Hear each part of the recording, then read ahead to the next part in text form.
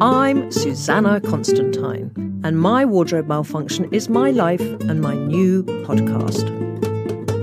I've always been fascinated by clothes, how they define us, how they make us feel. Having helped thousands of people with their wardrobes, I know the impact looking good can have on our self-esteem. No matter who we are, clothes have the ability to brighten or bloody well ruin our day.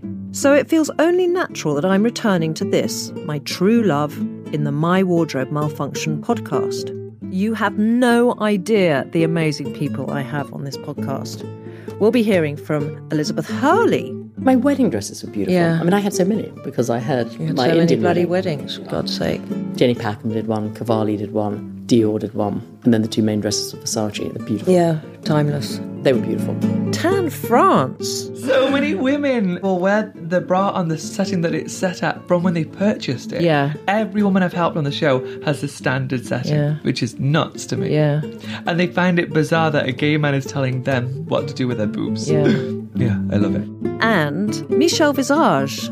She was fab. In society, people have an issue with see-through things. Like I'll wear a pair, like the whole Lululemon scandal when the pants were see-through and they were charging 120 pounds for them or whatever.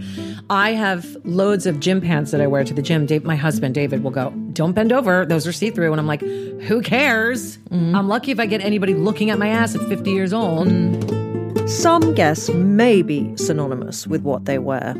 Others may have little interest in style or fashion and look like shit most of the time. But by the end of our conversation, I hope we'll have thrown open their closets, filthy and tidy, and given you a colourful and surprising history of their life in clothes.